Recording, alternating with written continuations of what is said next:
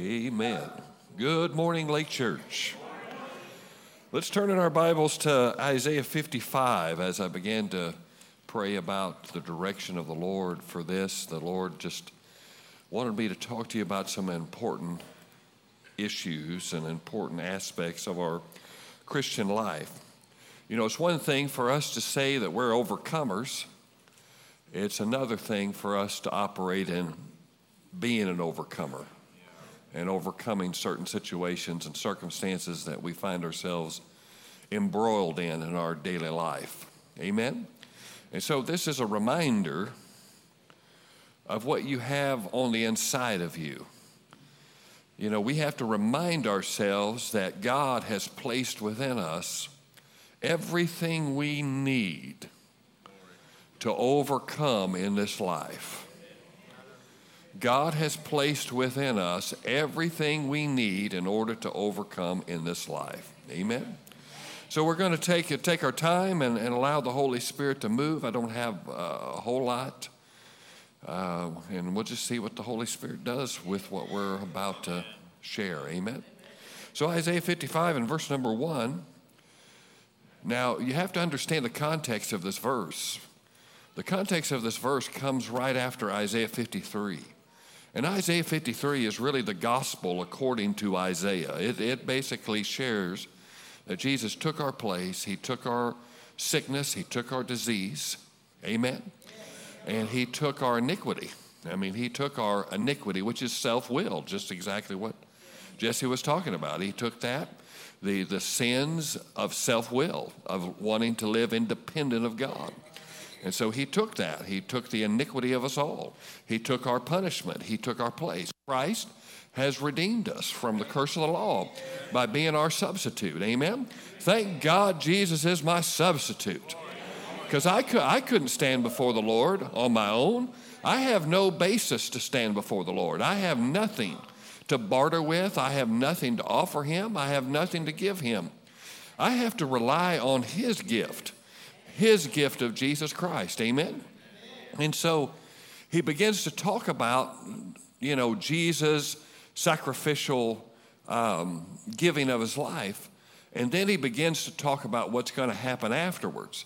And he begins to show that the disposition of God begins to change, not in the sense that God's character has changed, just God, that man has shifted into a new place in which the divine favor of God can now be fully realized in man. Amen?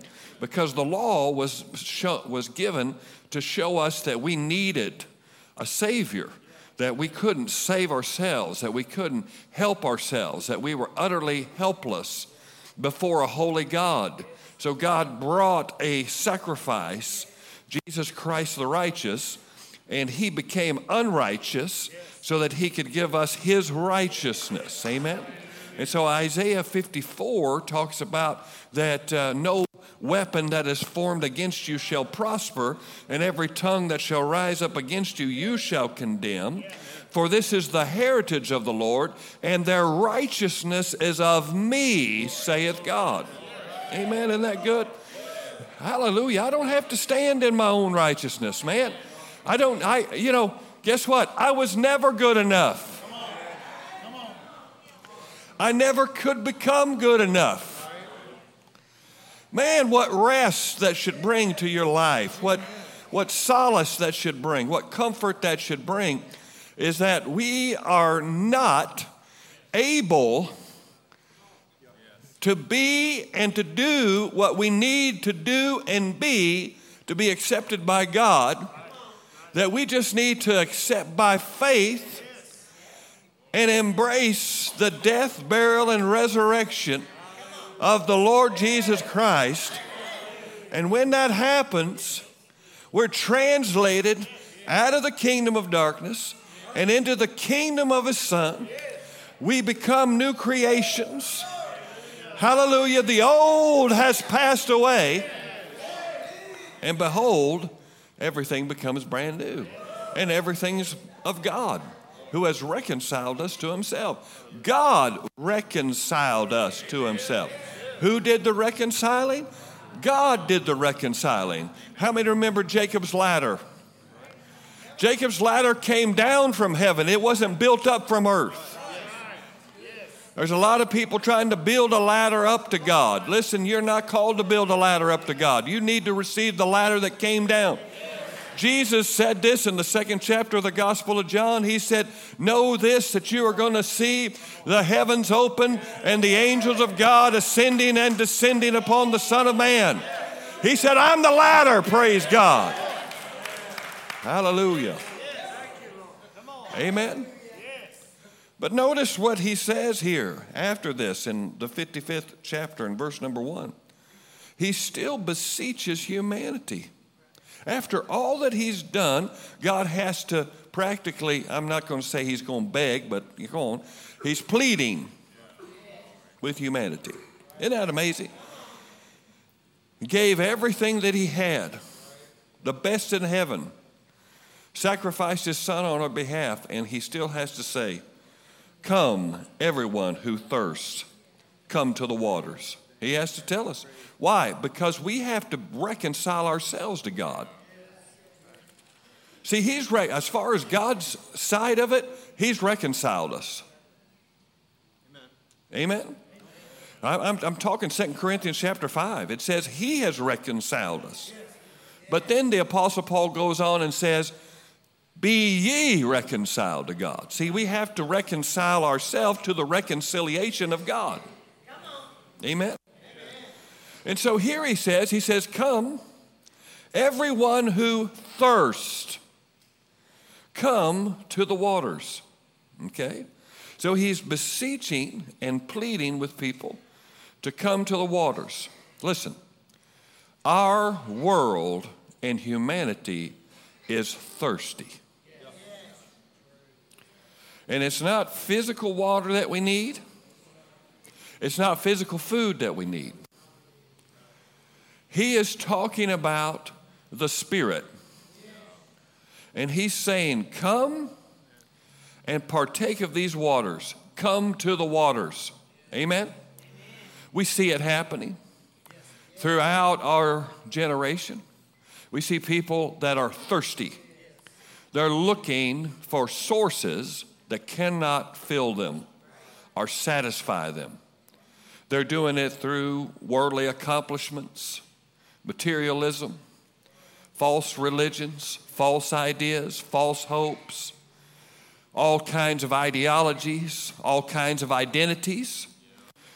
And all they need to admit is that they're thirsty. Come on now. Hello. I remember my kids, they had an aversion to water. How many realize your kids, they wanted to drink pop or something like that? Most kids, they like to drink the sweet stuff. So if you just had water, they would just be rebellious and not want to drink it. And you say, I know you're thirsty. You need a drink of water. Mouth like cotton. Lips are puffing out. You know what I'm saying? I mean, it looks like, but that's where humanity is. God says, come and drink. And we're sitting there going, I'm not thirsty. I'm not thirsty. I'm not thirsty. And even some believers are in that position in which the Lord says, come and drink. And they say, no, I'm not there yet, Lord. I'm not there yet. No, can't do it. And they're dry and their lips are, getting all crusty, and there's white stuff coming out, coming out of the side of their mouth. And they're saying, I'm okay. I'm all right. I'll be fine. I'll be all right. No, I don't believe that way. No, I don't believe that. I don't believe that way. Come on now. Speaking the truth in love. Hello. And then he says here, and he who has no money. See, you can't buy this with money. There's nothing that you can do to buy this. He says, just come. See, when I make a decision to obey the Lord, it's an act of my will. It means that I'm using my will to be obedient to what he said. And when someone says, come on over here. No, I'm all right. I'm good where I'm at. And there's some people you can't help unless they feel like they can pay you back. And so if they don't feel like they can pay you back, they don't want it at all. There are people that will do without because their pride and their ego will keep them from coming and drinking. Amen? And that's for a lot of things. Amen? And then he says, come buy and eat. Come buy wine and milk without money and without price. There's an exchange. See, notice he says the word buy. He still uses the word buy there. What's the exchange? The exchange is your ego. The exchange is your will. The exchange is that you are no longer standing in your own decision, but you're actually saying, yes, Lord, I agree with you. See, I'm trading myself. Oh, my goodness. Get a hold of that. In order to do what God's asked me to do, there's a trade going on. There's a bartering going on. Because I have to step in willingly into what God has for me. He ain't going to drag me into it. And, we can sit there and be stubborn all day long. He says, come and buy. Come and buy. But yet he says there's no money involved. But yet he says, come and buy. Do you understand that? So there is a currency that's being exchanged. And it's the currency of your will. Remember Jesus said, nevertheless, not my will, but your will. That was a divine exchange of currency. That basically says, regardless of how I feel, regardless of what I think, I'm going to obey. I'm going to do what you asked me to do. I'm going to fulfill it. Are you with me today? And he says, come and buy wine and milk without money and without price. That's a type of the Spirit, and that's a type of the Word of God. Amen. It's a type of the Spirit. It's a type of the Word of God. Water, wine, milk. Amen. Now notice verse number 2. Why do you spend your money for that which is not bread? Bread's a type of the Word. And your labor for that which does not satisfy. How many have been there? Amen. Notice what he says. Listen diligently to me and eat what is good. Now notice that. He's telling you how to eat. Read that again. Okay, I will. Listen diligently to me and eat that which is good. So how do we eat? We don't eat with our mouth. We eat with our ears.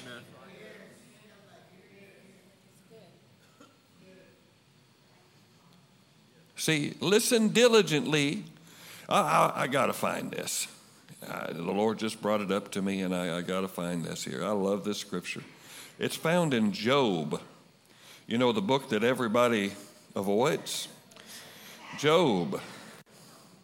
Let me find it here. Let me find it. Give me a minute. Talk amongst yourselves. Job 12 in verse number 11. Listen to this. Does not the ear test words as the palate tastes food?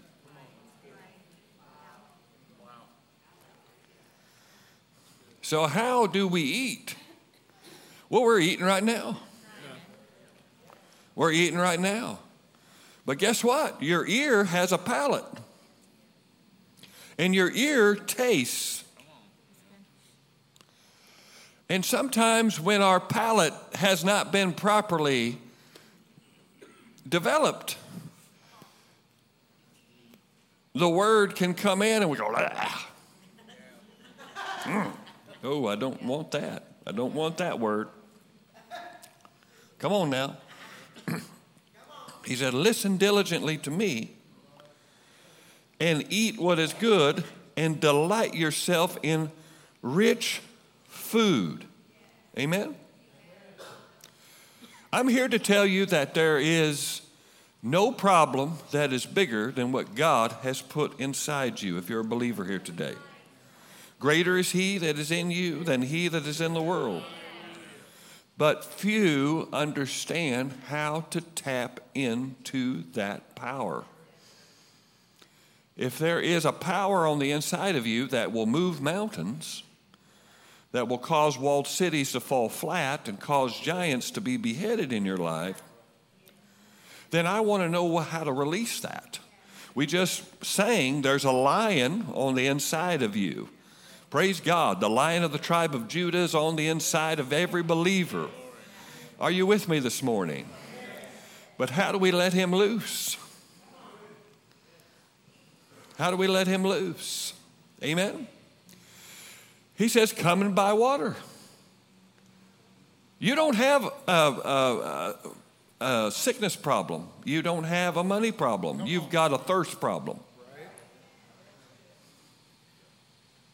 Hello. You don't have relational problems. You've got a thirst problem. See, some believers have forgotten how to drink.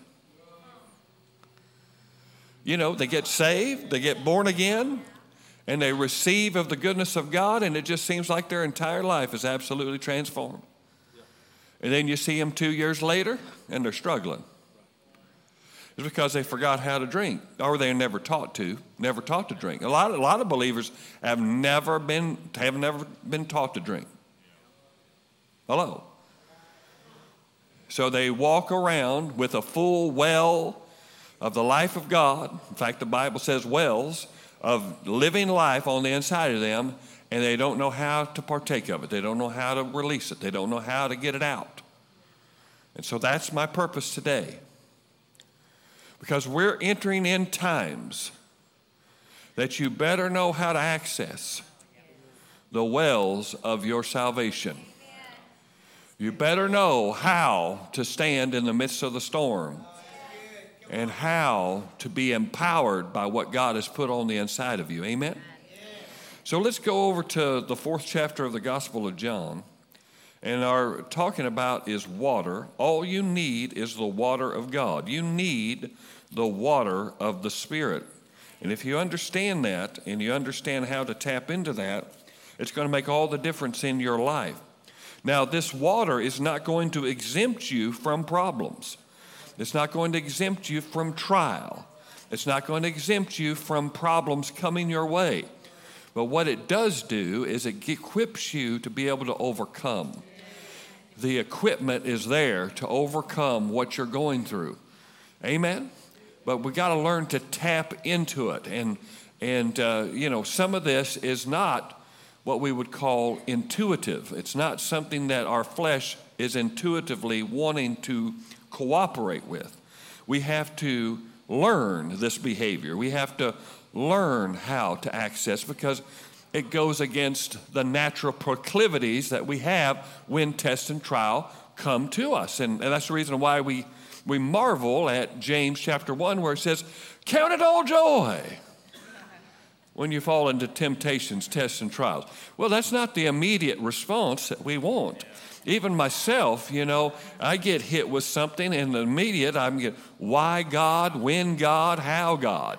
I get into that song and dance. Amen? And I bellyache and cry, and I moan and I groan like a dog that's been bit and is underneath the house. Some of you know what I'm talking about. They get underneath the house and you can't get them out, and they're just moaning and bellowing and stuff like that, like something's, it's the end of the world. Well, that happens to me. You get hit with some things. You get hit with something that just knocks the wind out of you. It's difficult to rally. But here he has the nerve to tell us to count it all joy. That doesn't mean it is joy.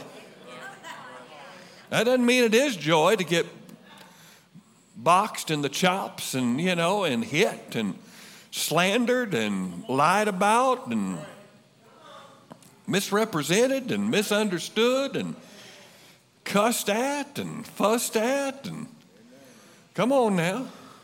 Some of you act like you know what I'm talking about here. It's not fun, is it? But you got to count it.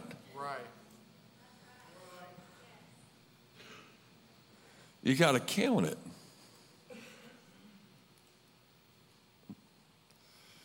That means that your idea of it is different than the world's idea of it. That you know what's behind it. And you know why it's showing up. Okay, notice this. We all know this story about Jesus and the woman at the well in Samaria. And it says in verse number 7, a woman from Samaria came to draw water.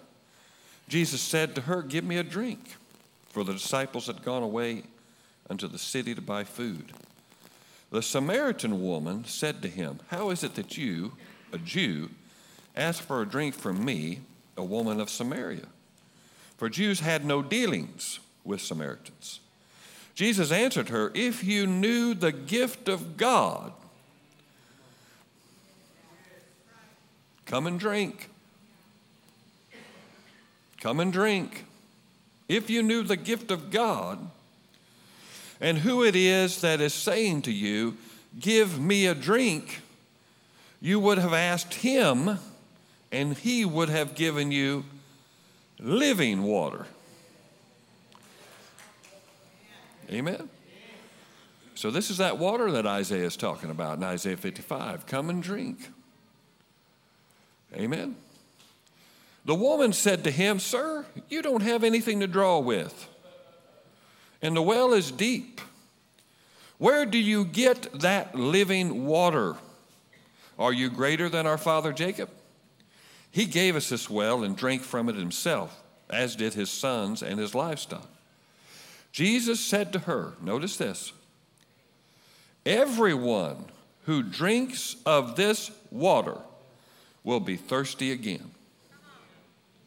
But whoever drinks of the water that I will give him will never be thirsty again. Will never be thirsty again. The water that I will give him will become in him a spring of water welling up to eternal life. Amen? So here we're introduced to the water of salvation in the sense that when we receive Christ and we take in his water, praise God, we partake of the message of the gospel, which is the water. It creates in us a well. Amen? That is springs up. There's a natural spring tied to the throne of God. You know, the psalmist said, there is a river that proceeds from the throne of God. That river seeks to get into the earth realm. How does that river come into the earth realm? It doesn't come through the natural soil and topography of this world. It comes through the hearts of men and women who make Jesus their Lord. And that river of life, that river of eternal, everlasting life comes through from the throne of God and finds itself, a well is dug so that the source of that water can come up and begin to affect the inner character, the inner nature, the inner abilities of the person who has made Jesus their Lord. Amen. Everlasting life is not living forever. Everlasting life is quality of life. So you have a well that is filled with the substance of eternal life that's on the inside of you. Hello. Now, I've taught you in Bible school about spiritual real estate. Okay? The people of the Old Testament and even people today believe that there are segments of our topography, our earth, that are sacred places. Remember Moses, when he came to that burning bush, what did God say? Take off your feet. Not take off your feet. Take off your shoes. That would not be good. Hopefully it's not. Get a knife out. No. Take off your shoes. For you're standing on what? Holy ground. Remember Naaman? He came to Elisha and received, healing from leprosy. When he came back to give his thanks, he asked Elisha for something. Does anybody know what that is? Dirt. He said, I want some dirt because I recognize that Yahweh, this is his territory. I'm going to a place that's not his territory. And he says, this God that healed me, I believe in. So I'm going to take this, and when I go to the temple of Dagon, I'm going to put this dirt down, and I'm going to kneel on it so that I can give worship to Yahweh. Do you understand what I'm saying? Okay? When it comes to you, you're made of dirt. Did you know that? God chose you to bury himself in. Therefore, you're sacred ground. Isn't that what the Bible teaches? It says you are the temple of the Holy Ghost. In him we live and move and have our being. Paul said we have treasure in earthen vessels. Praise God. God has buried himself in your soil. Therefore, your soil is holy ground. That's the reason why symptoms got to go. That's the reason why oppression has to leave. Why? Because there's a well of living water living on the inside of you, connected to the throne of Almighty God. Amen. Are you with me? There's people say, well, I just feel powerless. I just feel so helpless. When this stuff comes, I just feel like I don't have anything and stuff like that. Well, you got a river that comes in from heaven, and you've got a well. Come on now. I remember when cable first came out. How many remember those days? Boy, I'm telling my age now. I would go to my friend's house in Tulsa where they had Tulsa Cable is what they called it. And Tulsa Cable just opened up a whole new world. Seemingly endless numbers of channels of absolutely nothing, but still, it was more than what I had. I had 2, 6, and 8, and 11. And if the president was on, your night was shot.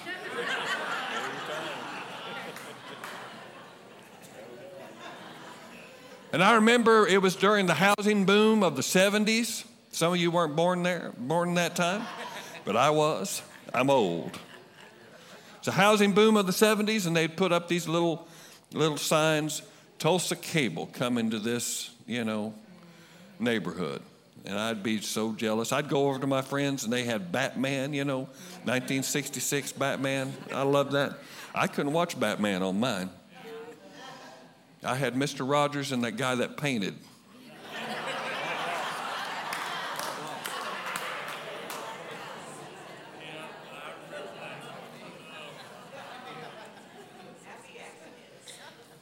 Hello. And so I'd go over there and we'd watch Batman and Deputy Dog and Scooby-Doo all day and all this stuff and all this wonderful plethora, this cornucopia, this horn of plenty of television. And then I'd go back. And I'd have to mess with they had a nice big old box. It used to be about that big, almost as big as that keyboard up there, that you'd have to click this and hit over here. Come on, how many know what I'm talking about? Oh. And so I'd go back to my situation, and it just wasn't good. Just wasn't good at all. I would go through a depression because I couldn't see the shows that I saw when I was over at my friend's house. And I would see those signs. I said, oh, my goodness, I wish Tulsa cable would come into my neighborhood. And I lived way out in Tarleton, America, and off B Night Road, and Tulsa cable was not coming out there at all. Okay? All right? But what am I saying is how do they get Tulsa cable? Well, they had these big, huge satellites back in those days, and they would run wires to several different hubs around the city of Tulsa. And these hubs would spider out, and they would go off, and this liquid love would come through, and would feed everybody's television. But I'm here to tell you that there's a throne that is connecting directly with you. If you're born again here today, you don't need Tulsa cable. You've got everything you need.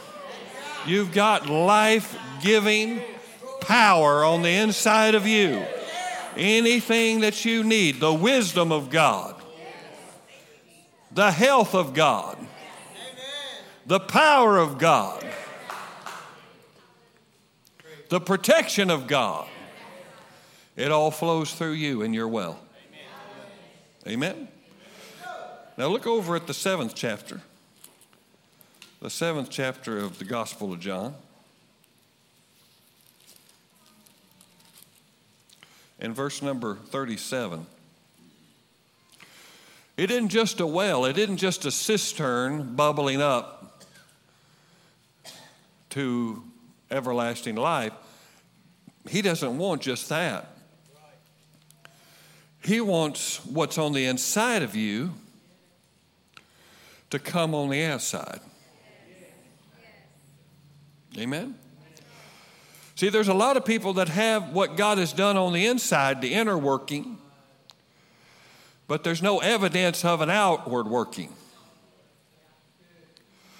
And there needs to be an outward working on the inside. Amen? Okay, now notice what Jesus said. He said, on the last day of the feast, the great day, Jesus stood up and cried out, if anyone thirsts, there's that word again. If anyone thirsts, see, you have to make a decision. Am I thirsty? Am I thirsty? You've got to, even in your walk with the Lord, you can go through dry and barren times. And you've got to make a decision and submit yourself and say, I am thirsty. I need to place a demand on what God has put on the inside of me. And repent of my pride and self-sufficiency. And repent of buying bread that does not nourish me and partaking of things that do not satisfy me. It's all about knowing where the true source is. The enemy wants to distract you and get you looking at other things, saying that this will fill you, this will satisfy you. How many realize, and it's mostly older people that will nod their head and say, yes, younger people don't see this as much. I didn't when I was young. I constantly thought if I could attain something and get something, somehow I would be satisfied, somehow I would be just placated, and everything would be fine. And then I get there, and it's not what I thought it was. In fact, it opened a whole new area of problems, because that's the world we live in. There's always a carrot dangling on a stick. There's always the hamster wheel of this world. And you can ruin yourself and rob yourself and diminish yourself on that wheel all you want to. You can eat things that will not satisfy you. You can drink things that will never quench your thirst. They taste good. They taste real good. In fact, they give you pleasure for a season. But you just can't get the satisfaction. You can't get peace. You can't get joy. How many know what I'm talking about? You can save and save and save for that house, get that house, and then all of a sudden not be satisfied with it. You can pursue that promotion and pursue success in this world and get it and then wonder what in the world were you doing the entire time trying to get this. Amen? I'm here to tell you, friends, the top level of success for your life is Jesus Christ living and abiding in your heart. It don't get any bigger or better than that. But most people aren't tapping into the potential that's on the inside of them. They're just not tapping into it. They don't know that it's even there. Some people are just waiting for heaven. They're just waiting for the bus to come and take them to heaven. And that's what they're, oh, in the sweet by and by, it'll be this. And no, Jesus said, I am come that you might have life and that you might have it more abundantly. Right now. Eternal life isn't about the future. Eternal life is in the here and now. See, he said it'll be a well springing up in him to everlasting life. So he basically says the quality of life is already there. Resurrection life that will resuscitate and bring back to life dead things that have been dormant or killed by the enemy. He can cause them to come back to life on the inside of you. Dreams that have long since been sacrificed can now live again because of the abundant life that's on the inside of you. Relationships can be restored. Things can be totally on a whole nother level now. Why? Because you have divine life on the inside of you. You're hooked up to Tulsa cable. You can project anything and watch anything that you want to. Do you understand what I'm saying? So Jesus says, if anyone's thirsty, you got to admit, I'm thirsty. And there's people that will not admit they're thirsty. Well, I've heard about that in the Word of God, but I don't know if I believe it. Well, that's someone that's sitting there before a glass of water and says, I ain't taking no drink of that. I ain't taking no drink of that. He says, let him come to me. Notice that. There has to be a decision. You know, he doesn't say, let him just stand where he's at. Sitting on the couch like this. Prove it. Prove it, Lord.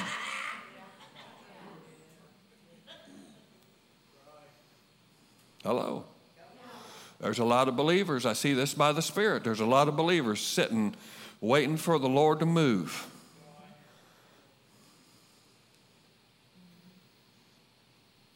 And he's waiting on you. He's waiting on you. Prove it, God. You said this, I'm going to just sit here until you make it happen. Prove it. I'll believe it when I see it. You'll never get anywhere. You'll never make it. Amen? Come on. He said, come to me and drink. Whosoever believes in me. Now notice that. The drinking is in believing.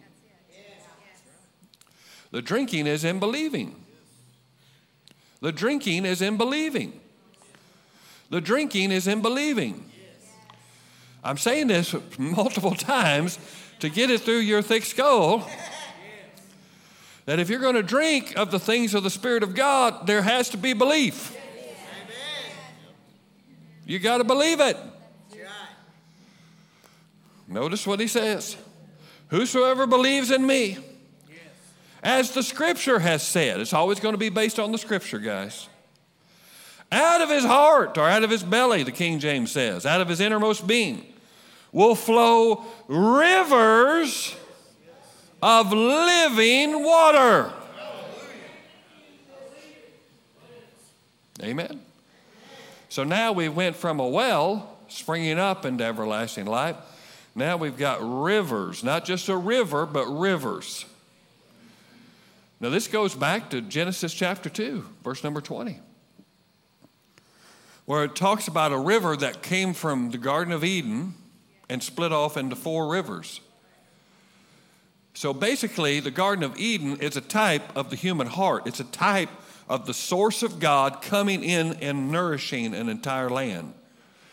Notice that's the desire that God has for you. You're his sacred territory.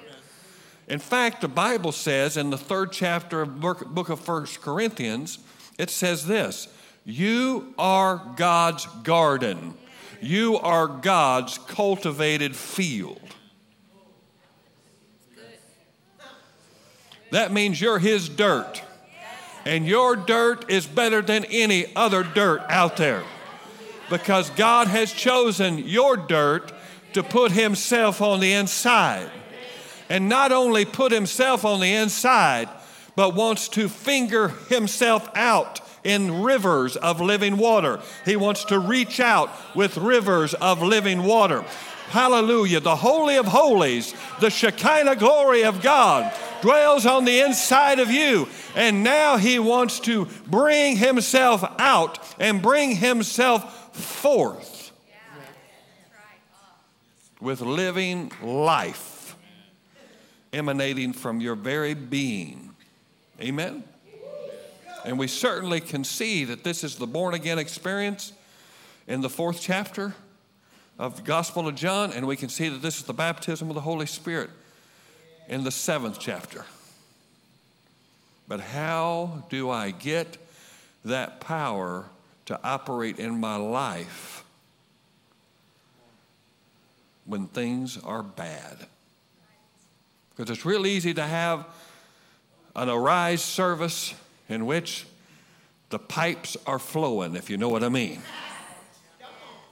And there's absolutely no blockage, no impedance, no problem. And see, we're raising a bunch of believers that are event-based believers. They feel they have to go to a service in which praise and worship's a certain way and the preaching's a certain way so that I can tap into what I have on Monday, Tuesday, Wednesday, Thursday, Friday. And so we have entire groups of believers that never tap in to the power and the anointing of God that they carry with them and in them. They have to have a service. They have to have a message. They have to have their favorite praise and worship. It has to be all set up right. But when you get smacked in the face, when your breath is taken out from you, being pummeled by life and some report, evil report that comes against you, listen, you're not going to be able to reach for that Maverick City CD. You ain't going to be able to go find a meeting to try to help yourself. You're going to have to learn, like Paul and Silas learned when they were locked up in the innermost prison. They learned how to tap in to the wells of salvation and the river of God. And you can learn how to.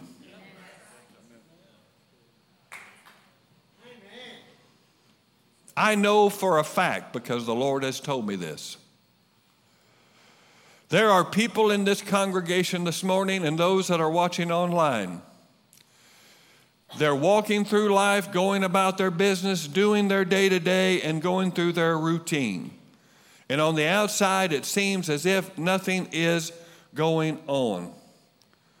But inside, they feel that they are bound. They feel that they are restricted. They are in a rut. They don't know what tomorrow's going to bring, and they have no hope for it.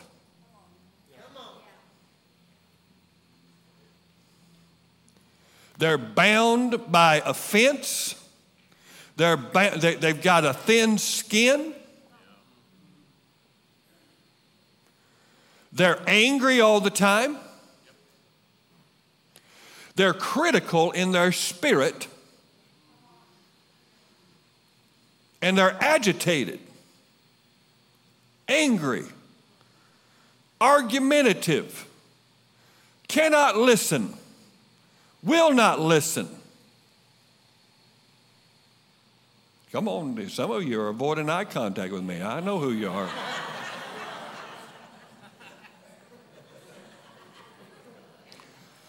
Have you ever felt bound? Bound on the inside? If someone looked on the outside, they'd think, oh, nothing's wrong with you. Seem like you got it all together. But on the inside, you're actually just feel like there's just chains that are just wrapped around. And although you can move your physical arms, your spiritual arms are just tied. You don't feel like there's anything you can do about it.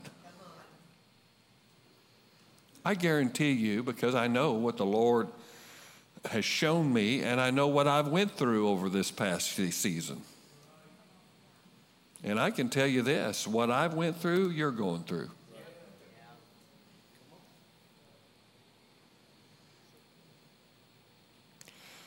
And what my prevailing thought in this past season was, I'm stuck.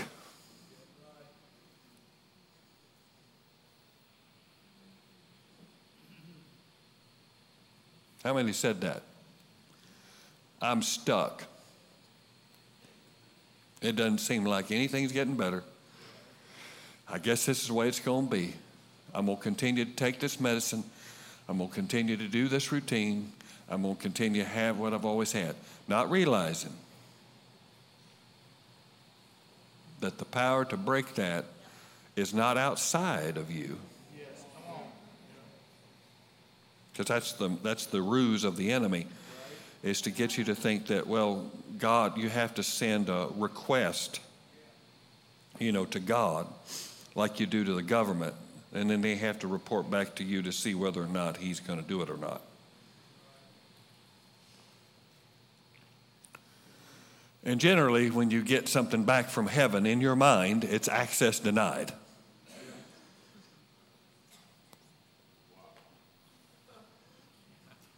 I'm speaking the truth to you. See, God's not up there making decisions about your life. Did you know that? He's not up there saying, okay, what am I going to do with Rhonda today? I've got to fill out my agenda and figure out this. No, he wrote out your stuff before. See, you got to understand that. God's not in a reactive position. He's not in a reactive position with you.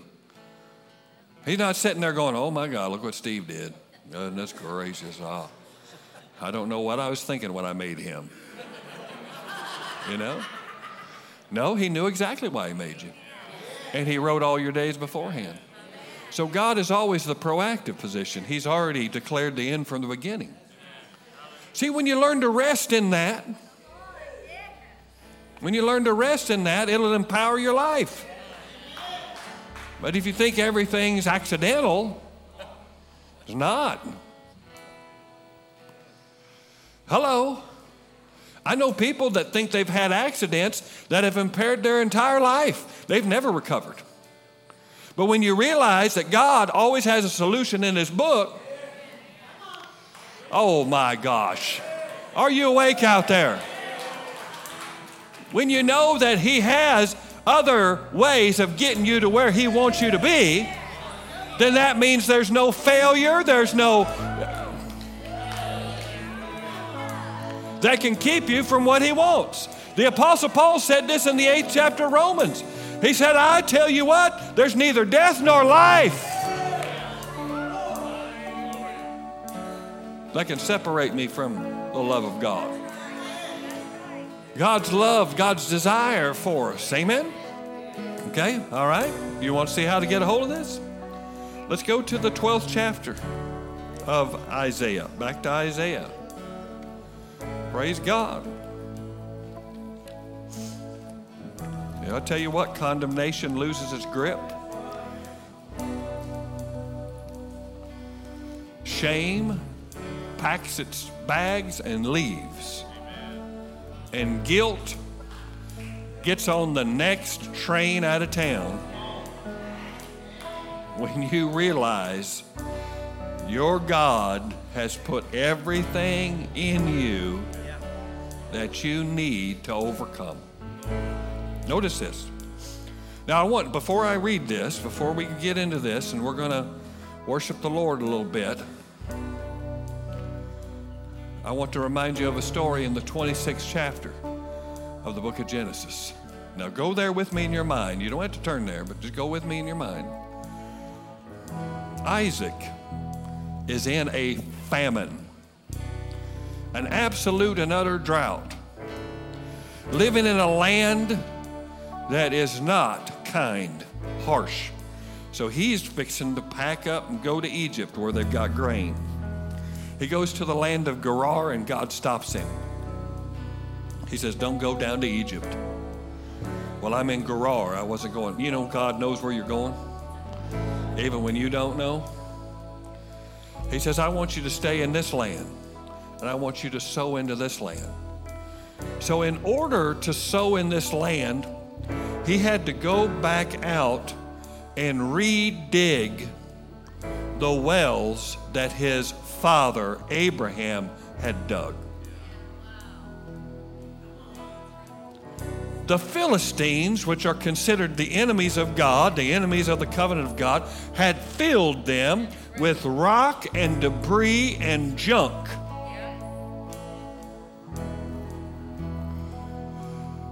See, he's in a barren land.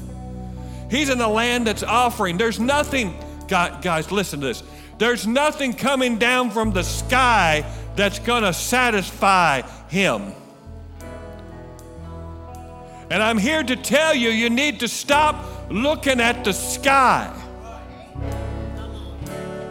Stop looking outside of yourself and start looking and digging deep. Oh, you didn't get that. See, you got to start digging deep. Stop looking up a why God, how, I don't understand, and start digging deep. Because the well's on the inside of you, and the enemy has chosen to block it up, throw debris in it, throw dust and ashes in it, throw rocks in it, because he wants to stifle what God wants to release in your life. And he'll get you offended with somebody. He'll get you offended with life. He'll get you so bogged down in worry and anxiety and fear. He'll get you to where relationships aren't working right anymore, and it just bogs you down. And this superpower that's on the inside of you has now been capped.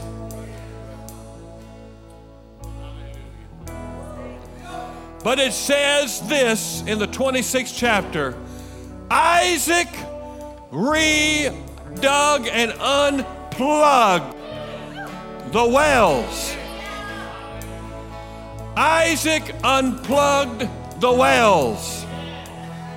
Now God, he uses words in a way that we can never imagine. He created the alphabet and he knows how to use it. The word Isaac means laughter.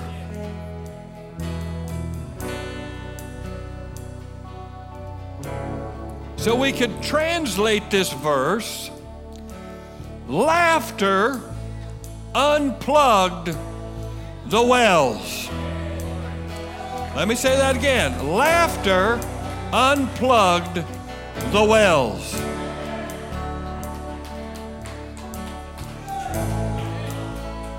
I'm here. I saw something scurry over here.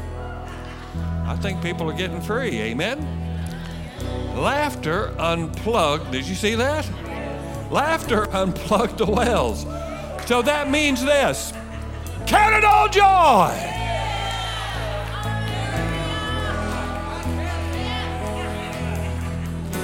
Yeah, but you don't know what they said. You don't know what they did. You don't know what's happened to me. Nobody knows the trouble I've seen. Oh, you can stay there all you want. God will give you all permission to stay in that funk. Stay in your pity party. Stay in your bad attitude. Just sit there. Stay there. Now, does that mean that I have to have a service in which someone lays hands on me and I laugh? No, that's not what it means at all.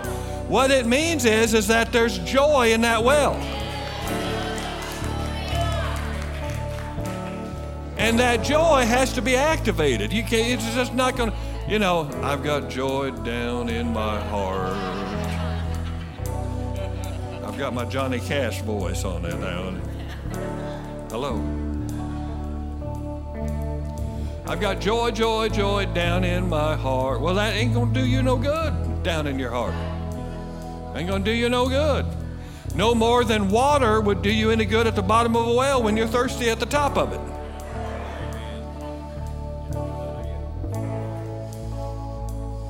And at midnight, Paul and Silas, they prayed, but then they tapped into the wells and they sang praises. There's not any situation that you can find yourself that the praises of God cannot lift you out of.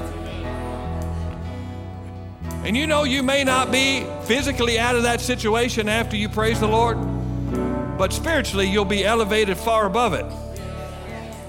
And what happens in the realm of the Spirit always hinders, and always, not hinders, but always happens in the physical as well. What happens in the spiritual will have ramifications in the physical realm. You've got to make a decision. Okay? All right? Now, going back to the story, notice this. Verse 3 of chapter 12 of the Gospel of Isaiah. I call it the Gospel of Isaiah because it's really a gospel. Amen? He says, with joy, you will draw water from the wells of salvation. Notice it does not say with depression,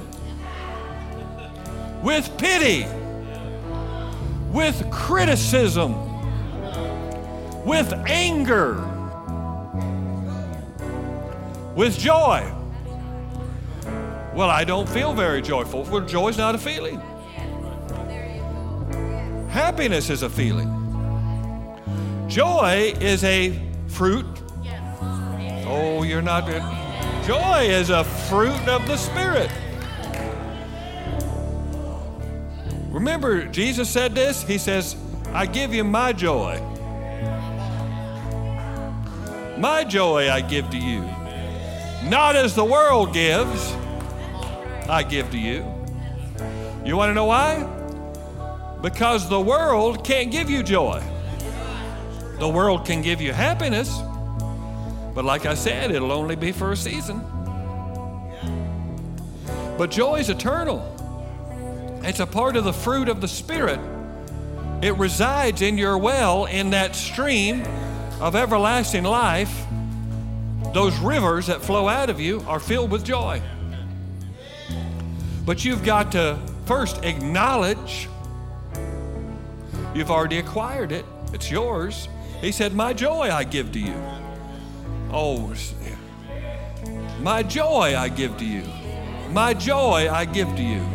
My joy I give to you. And that's one thing that we need to understand is that if he gave it to us, the world can't take it away from us. Because anything that he gives, the devil can't take. Oh, we can suspend it. We can, put it on the shelf. We can bury it. We can allow the residue of life to fill our wells, but can't take it from us. We're never going to be without it. It's there. Are you with me? With joy. Hello. I remember a time in which we had situations that were just overbearing. I mean, it just was horrible, you know. And the Lord will always say this to me when I get into that funk, you know, and I'm crying and I'm whining to Him, Lord, why'd this happen? You know, I go to church every time the doors open, and I give, and, you know, and I've helped people, and why is this? And that's never the basis. That is never the basis for God to work in your life. Never. Your works mean nothing. They're as filthy rags. And if you're using that to barter to get something from the Lord, you're on the wrong basis whatsoever. Because your acceptance by Him and His love towards you is based upon one thing and one thing only, the blood of the Lord Jesus Christ, spilt on your behalf. He expects you to use the stuff He gave you. Now, He'll encourage you, but the older and more mature you get, He's just going to sit there and say, just like a child walking, you know, when they're first walking, you know, you're right there over them, you know, you're making sure they don't get hurt. But, you know, 33-year-old man, you're not over there going, hello. You expect them to walk and to not have any trouble doing it. And when they fall, you're not there to, you know, just sit there and keep them on the ground until they're secured. You tell them, get up. And there's people that the devil has just hit right in the gut. You're bowed over. Your spiritual position right now is you're bowed over. You're bowed over and you're on the ground gasping for air. And you're thinking that God is not listening to you. You're thinking that God is not there. You're thinking that the heavens are brass. And all He's saying is, son, get up. All He's saying is, son, get up. We don't understand what a real father's like. It's obvious in this culture we don't understand what a real father's like. And in fact, the actions of fathers are misinterpreted as being abusive. And even sometimes we'll even think that the Lord is abusive to us because we don't get what we want when we want it. And when it seems like He does not act the way we want Him to act or move the way we want Him to move, we think it's abuse. You blamed your daddy for some of that stuff too. When he didn't show up at the jail when you was in there and bail you out, you said that was abusive. No, he was teaching you the right way. If you, people don't understand this stuff. How is that helping you, bailing you out of the mess immediately, where you can't get in and realize, man, maybe I made some mistakes. Maybe I need to adjust myself. Hello. Oh, I've got some scriptures I could slam on you right now. Oh, but notice, and we're gonna worship here just for a minute, all right? Because we need to get those wells unplugged. Amen? With joy. Notice what it says. And you will say in that day, with joy will you draw waters from the wells of salvation, and you will say, okay? Now notice that. If you're going to unplug the wells and access the wells, it's going to involve your voice.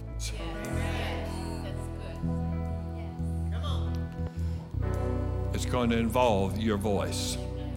When you start getting silent with the things of God, your wells are being plugged. When you're getting silent, when you're getting beat up so bad that you're keeping your mouth shut and you're not resisting the devil, your wells are getting plugged up. He's just like the Philistines. They're plugging them up. You just sit there and meditate on that wrongdoing and on that guilt and shame and on that offense, and you just sit there, and all the while they're just plugging the solution. There ain't gonna be no cable coming to your house. Amen? But when you open your mouth, and it's not why, and it's not how, and it's not when. And at midnight, Paul and Silas prayed. They opened their mouth. I'm sure they didn't understand. God told them to go to Philippi. I'm sure they didn't understand why they're in prison. If God told me to do this, why am I in prison? Some of you, God told you to do something, and you're sitting in a place that feels like a prison right now.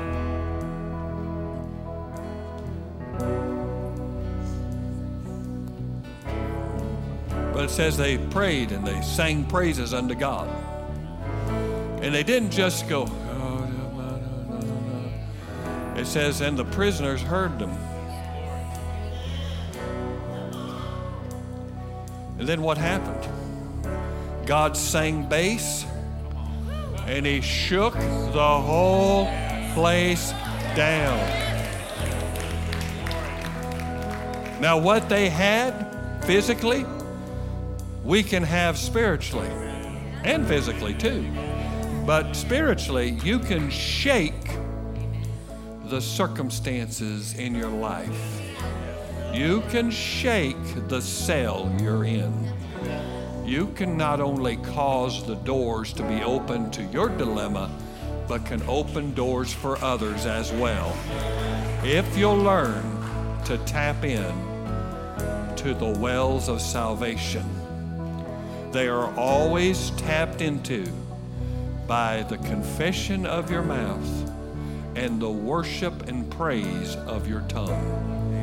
If you'll get into that, some of you don't feel it. I sense this by the Spirit of the Lord. There are people saying, I don't want to do that. I don't want to do that.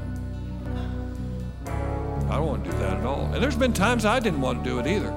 I mean, there was times in my life where I just said, no, I'm not going to do that. I don't feel like that. What does that have to do with what I'm in? It has everything. See, it's not intuitive to our flesh. And that should give you a sign as to whether or not it's absolutely, it will actually work, because it's not fleshly. Yes. Your flesh doesn't want to do it. Your flesh wants to gripe, moan, and complain and get pitiful. That's what your flesh wants to do. But we're not to live by our flesh. We're to live by the Spirit. And if you're going to access the Spirit and walk in the Spirit, then you need to act as a Spirit creation, as a new creation. A new creation knows that if I can get praise out of my mouth, even in the worst of times, it will change my situation, because it elevates God. It doesn't elevate me, it elevates God. And when God is elevated, I can't help but go with him. Amen. Oh, you didn't get that. When God gets elevated, I can't help but go with him, because we're seated in the same place. And the reason why I can have praise in my mouth is because I am seated above my situation. I'm seated above my circumstance. I'm seated outside of my prison. I'm seated with the Most High. I'm seated with God. Amen? I'm at the right hand of God. Now notice, he says, you'll say this.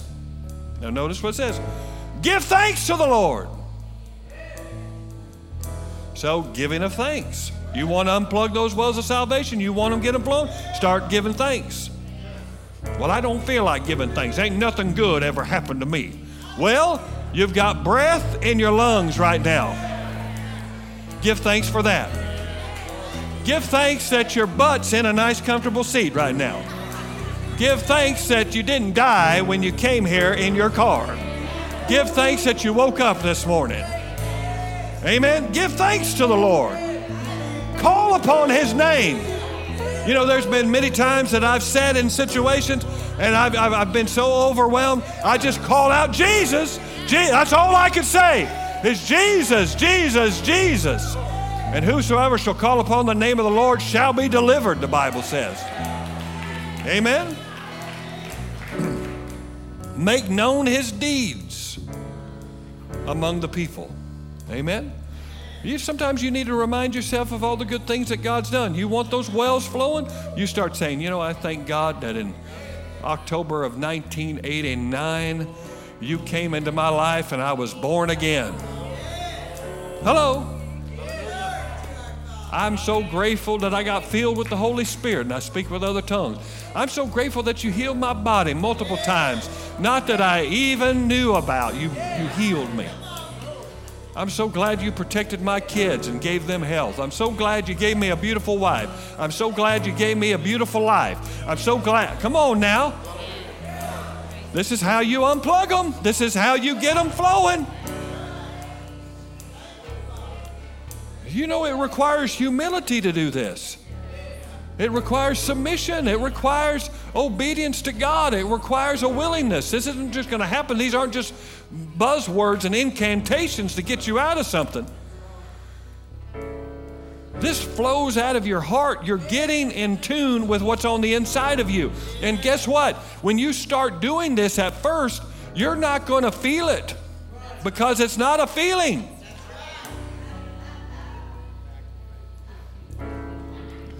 You know, you have to prime the pump. You know, if you're going to get something to pump through, you got to prime it. Well, I guess what? Sometimes you're going to start in the flesh. Thank you, Lord. Praise you, God. I don't know why I'm doing this. Hallelujah. But you're priming that pump. I said you're priming that pump. I said you're priming that pump. You're going to start in the flesh, but you're going to end up in the spirit. Notice what it says. Proclaim that his name is exalted. Sing praises to the Lord, for he has done gloriously. Let this be made known in all the earth. Shout and sing for joy,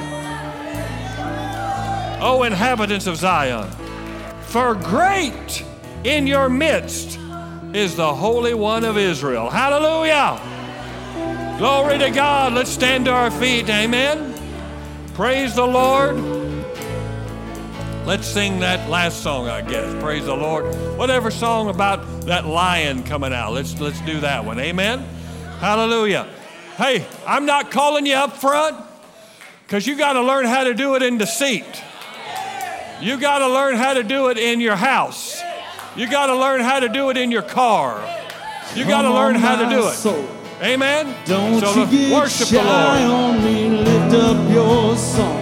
Hallelujah, Lord. You got a lion Thank you, Lord. inside of your lungs. Thank you, Get Lord. up and praise the Lord. Hallelujah. Come on, my soul. Don't you get shy on me, lift up your song. Thank you, Lord. You got a lion inside of your lungs. Yes. Get up and Lord. praise the Lord. Hallelujah, Lord. Thank you, Lord.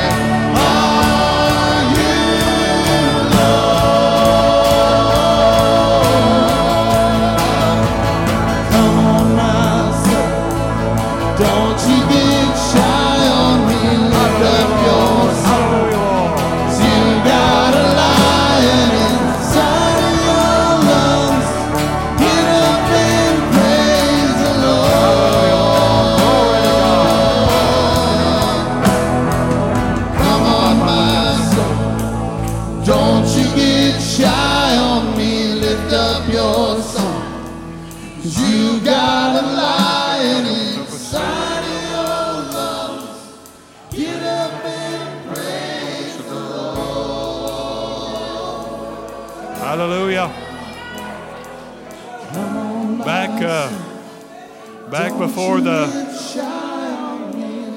hallelujah, back before the turn of the century, a woman by the name of Lillian B. Yeomans, who was a medical doctor, got filled with the Holy Spirit. She opened up a home in which she would take the most seriously infirmed people that were given up by medical doctors. And she would teach them the word and teach them what I taught you here today. It was known as the praise cure. And how she got a hold of the praise cure is she had a lady that was dying of an ailment. And now, I'm not saying that this is for everybody or is applicable to everybody, because, you know, when it comes to the ministry that is directed towards you, there's a uniqueness to it. You know, God speaks certain things and he deals with certain things. Just because he dealt with me about something doesn't mean it's the same for you, even though we may have this, may be wrestling with the same condition. Do you understand that?